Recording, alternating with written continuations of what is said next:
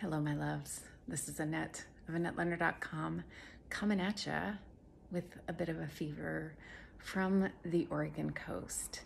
And I had scheduled a pre-recorded broadcast for this week because I'm visiting a friend at her home, and I felt it would be remiss to just post that broadcast instead of interrupting what I was going to talk about, which is the fact that it is Invisible Disabilities, Hidden Disabilities Awareness Week, to talk about the unfolding situation in Gaza. And I have a number of people in my life who are Palestinian, of Palestinian descent. I have a number of people in my life who are Jewish. And I don't pretend to understand the complexities of this situation. And yet, I do understand that terrorism is terrorism, and that those of us who can see that need to identify it as such, need to speak out against it, need to envelop our loved ones in our embrace of loving kindness, and to lift them up with all the support that we can. And when I'm home tomorrow, I will include in show notes ways that if you are fortunate enough to have dollars that you can contribute, organizations that are taking those dollars to feed the hungry, to provide shelter, to provide medical care. And I was thinking about what I wanted to say and what I wanted you to know. And obviously, I'm not an expert in these things, and yet I really believe that when injustice is happening in the world, we must not remain silent, both in our friendship circles, whether or not they include people who are from Israel or Palestine, but also in the global world beyond us, and that the solution to what's happening there, much like the words of Einstein, will not be resolved with the same mentality that created the problem. Which is to say, the answer to violence and terrorism is not more violence. It is peacemaking, it is love, it is forgiveness. And I acknowledge that I'm saying that from the peacefulness of my friend's beautiful home, as I can look out and see the ocean, and I am living with comfort and relative ease when we compare that to the lives of those who are struggling and displaced. And I can't help but imagine the realities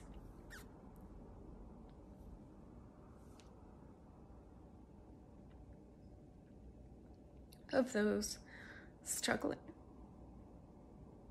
with disease and chronic conditions and disability, wondering how they will survive in these dire circumstances. Whether that's access to safety, access to medical care, access to life-saving medications, access to medical devices that prolong their way of life or allow someone to move, have some mobility, have some ability to function and complete major life functions. It's impossible for me to fathom what that's like in the midst of a war zone, or if, heaven forbid, I were kidnapped. I do believe in the power of our consciousness, which is to say, the power of things like prayer, intention, our conscious awareness. And so even if you don't have financial resources that you can give, putting your mind and attention on acknowledging the situation, thinking about the leaders in power, thinking about ways that this situation can be resolved peacefully and preserving the life, liberty, and dignity of those involved is what I think we can each do, even if we are struggling in our own lives, with our own health, with financial resources that are quite limited. So I urge you to maybe set a timer and spend some time each day, even if it's just a few minutes, putting your thoughts and your conscious awareness there, sending prayers if that's something that you do, and contributing by raising awareness in your circles with your family and friends, educating yourself, reading news or watching news from sources that you trust.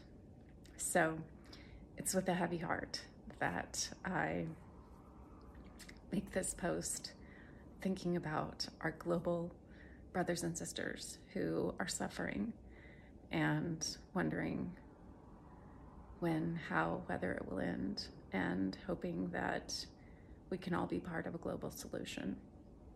So thank you for tuning in. I love you.